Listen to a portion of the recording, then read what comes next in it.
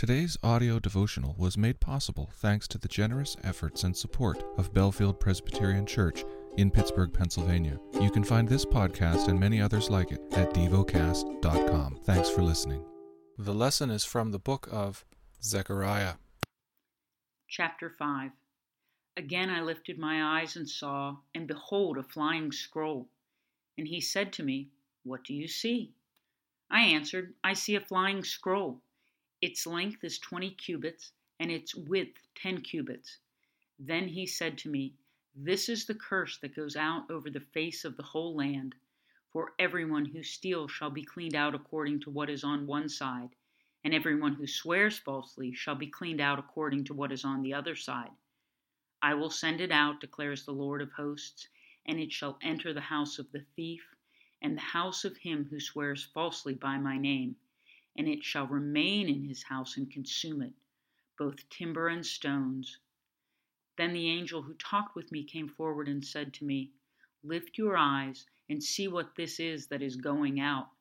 And I said, "What is it?" He said, "This is the basket that is going out."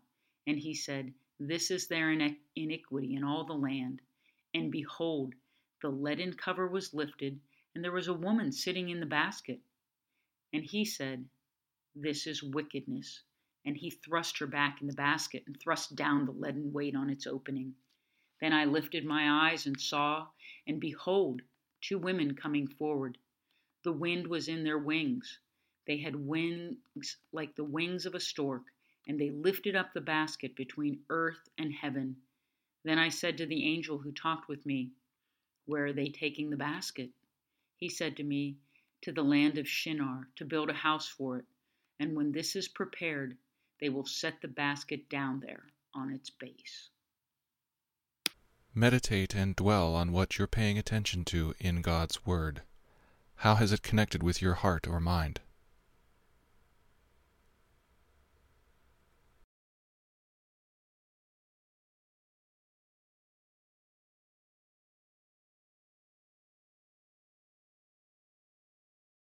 Pray to God freely about what has moved you today.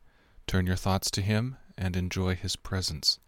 We offer the following as prayer topic suggestions.